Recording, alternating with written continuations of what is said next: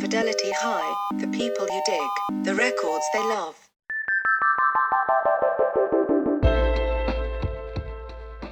Sylvan Esso is the critically acclaimed indie pop duo comprised of Amelia Meath and Nick Sanborn. Prior to forming the band, Amelia was a member of the acclaimed folk trio Mountain Man, and Nick spent time as a member of the band Megafaun. The pair's eponymous debut spawned the hit song Coffee, which Rolling Stone named one of the 50 best songs of 2014, and has been streamed over 57 million times on Spotify. The album reached number 39 on the Billboard 100 chart, while reaching number 7 on the Independent Albums chart. 2017 saw the release of their sophomore album, What Now?, which the AV Club called brilliant. They stated in their perfectly rated review that What Now grows into something deeper, smarter, more comfortable, more intimate, and more cohesive. They added that it is a record so good it answers its own title question and makes you eager to ask it again. Hey, this is Nick. This is Amelia. And our fidelity high is Break Mirrors by Blake Mills. I discovered Blake Mills in I believe 2010, right when this record came out. We both played a benefit at the Troubadour in LA. I was with my first band, Mountain Man. And it was like a 7-band bill, and everyone took too long. And, you know, there's a lot of ego in a very small room. Yeah, that's a tiny room. Filled with benefactors. So it was exhausting. And the one breath of fresh air, other than Cass McCombs, who also played that show, was actually Cass played the show under the condition that Blake Mills also played it. And that was how I got to see Blake Mills. And at the time, Danielle Haim was singing with him. So it was the first time that I got to see her sing, too. And after, you know, they played, it was amazing. All of the other jerk-off bands played. It was okay.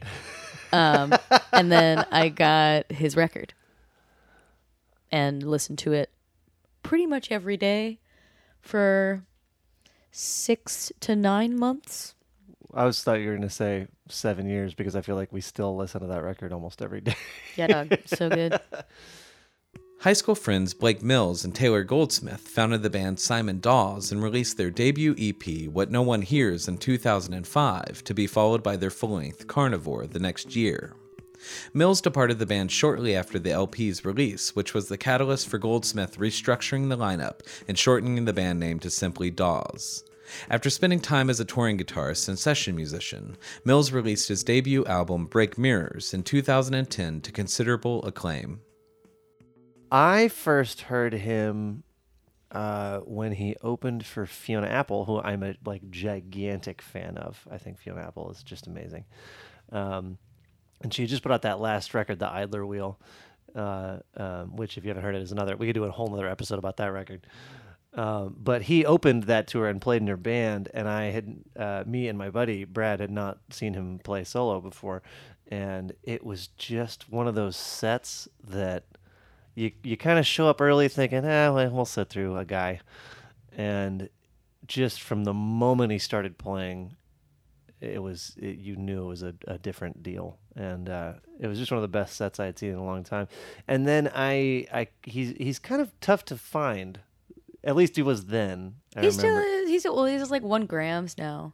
So yeah, it's a little more accessible now. But at the time, I remember being like, "Does this guy not exist?" Yeah, like on dude. the Yeah, he didn't. And then we talked about it, and you were like, because next time you came to town, you played me this record, and and here we are, a bazillion years later. Yeah, still listening to that record and weeping every now and then. Yeah, I mean, how could you not? Mm-hmm. While speaking to David Frick of Rolling Stone magazine, Eric Clapton stated that Mills was the last guitarist that I thought was phenomenal. The legendary producer Rick Rubin also told the Los Angeles Times, Blake's musicality is limitless. He happens to be a breathtaking guitar player, but his real talent lies in what he chooses to play and how. Mills has also garnered acclaim for his production work for other artists, including Fiona Apple, Perfume Genius, Conor Oberst, Billy Gibbons' ZZ Top, John Legend, and more. In 2015, he produced the Grammy Award-winning album Sound and Color by Alabama Shakes, and the next year, he produced his former bandmates in Dawes on their latest effort, We're All Gonna Die. But it was first with his solo debut Break Mirrors in 2010 that both his songcraft and production prowess were both simultaneously on display. It just feels like people are taking wild production experiments in a way that doesn't feel edgy. Like, it feels just unique and purposeful. So the songs are absolutely gorgeous and really varied, and each, they're just some of the greatest songs that I know. But also the production matches that with this similar sense of wildness, like there's like lyrics that feel really contemporary and lawless at the same time. I'm sorry I keep using that term, but it's kind of how I feel about it.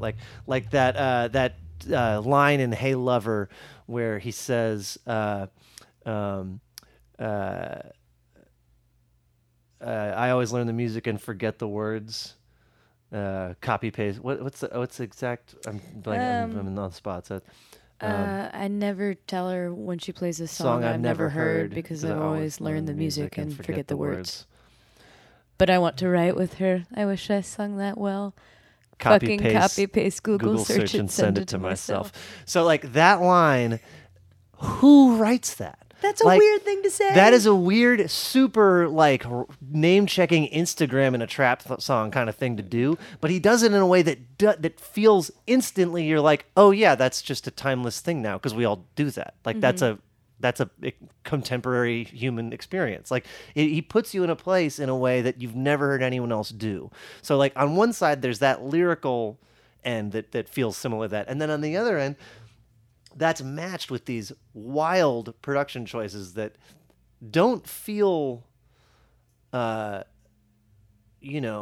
overly, electronic or modern or anything. They just feel unique, like you've never heard anyone do them before, and they feel very, this weird combination of now and timeless, just like that line. You know what I mean? Yeah, darn tootin'. There's also, like, he does crazy stuff on this record. Like, there's one song where, like, it's, like, grooving along. It's like a minute and 20 seconds long, and then the whole damn thing cuts out, and a new groove that like could maybe have been a bridge at some point fades back up and in. Yeah. Like, so it's kind of two songs, but also like definitely one song. It's wild. He's just taking a lot of liberties. It's really exciting. So yeah, I mean that's kind of on its surface, I think, a lot of the reasons, but the real reason is the same reason you like any record, because it's a beautiful set of songs in an order that is just gorgeous, Yeah. I also is there a better closing track than History of My Life on any record ever? I mean, truth. I never think about the order in this record. I guess that's kind of true. Which is funny. I think for me I don't need that much planning or like intentional track. It's tracked in a different way that like classic records are, where like Cheers is definitely the beginning track and History of My Life is definitely the end, but the middle like all feels like here's an idea and here's another idea and here's this other idea, and they don't like really necessarily reference each other. It's just a collection of really unique songs about things that haven't been written about yet. And it feels like it happened in a moment, like it's a snapshot of this instant. Darn tootin'. There's so many lines in It All Work Out. I mean, it's littered with gem lines you could pick. But like that thing of where his dad kept the checkbook tighter than a duck's ass going down a water slide.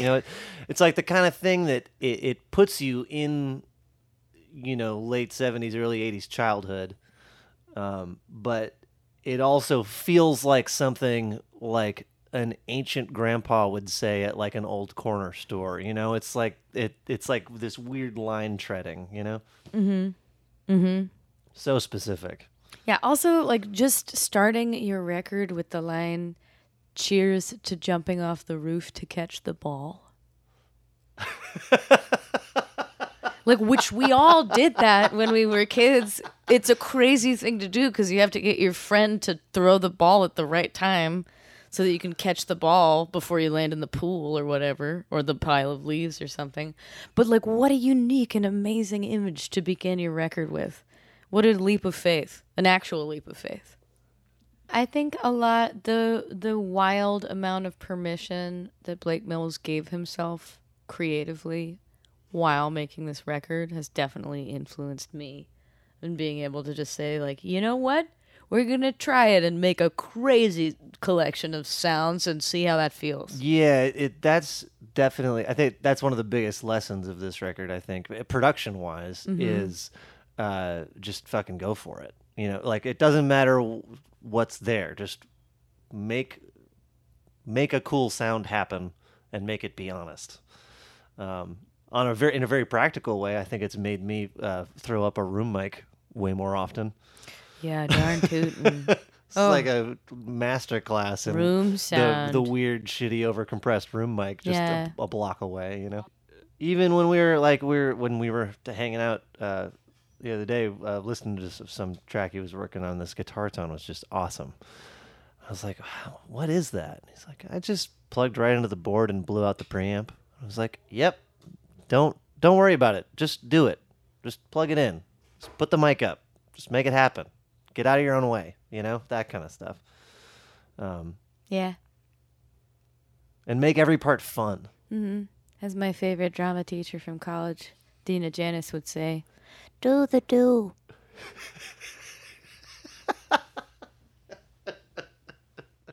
We've talked about a couple of lyrics for Hey Lover earlier in the thing. I think it's maybe the most emblematic of the exuberant joy side of the record. And it's also about the exuberant joy of just liking somebody a lot. And it feels like kind of new and early, but also like just fun and breezy, and it's about just really liking someone a lot. Yeah. Which is so nice. It's really rare to have a song that's about just liking someone a lot that doesn't have to do with them like saving the other person. Yes. Totally. Or like giving their life meaning. He like does that great thing where like there is definitely an object of his like a human of his affection in this song, but the song's about him. It's not like it doesn't freeze that romantic subject in time. It doesn't hold them down or make them something that they have to adhere to or be.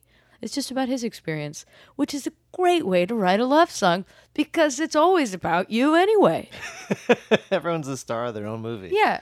Yeah, it's like it's like it's about the moment when something's just starting to go well with somebody and you for an instant kind of dream of a future. Mm-hmm. You know, you have your first thing of like, maybe this is going to be like that. Maybe this is going to be long haul.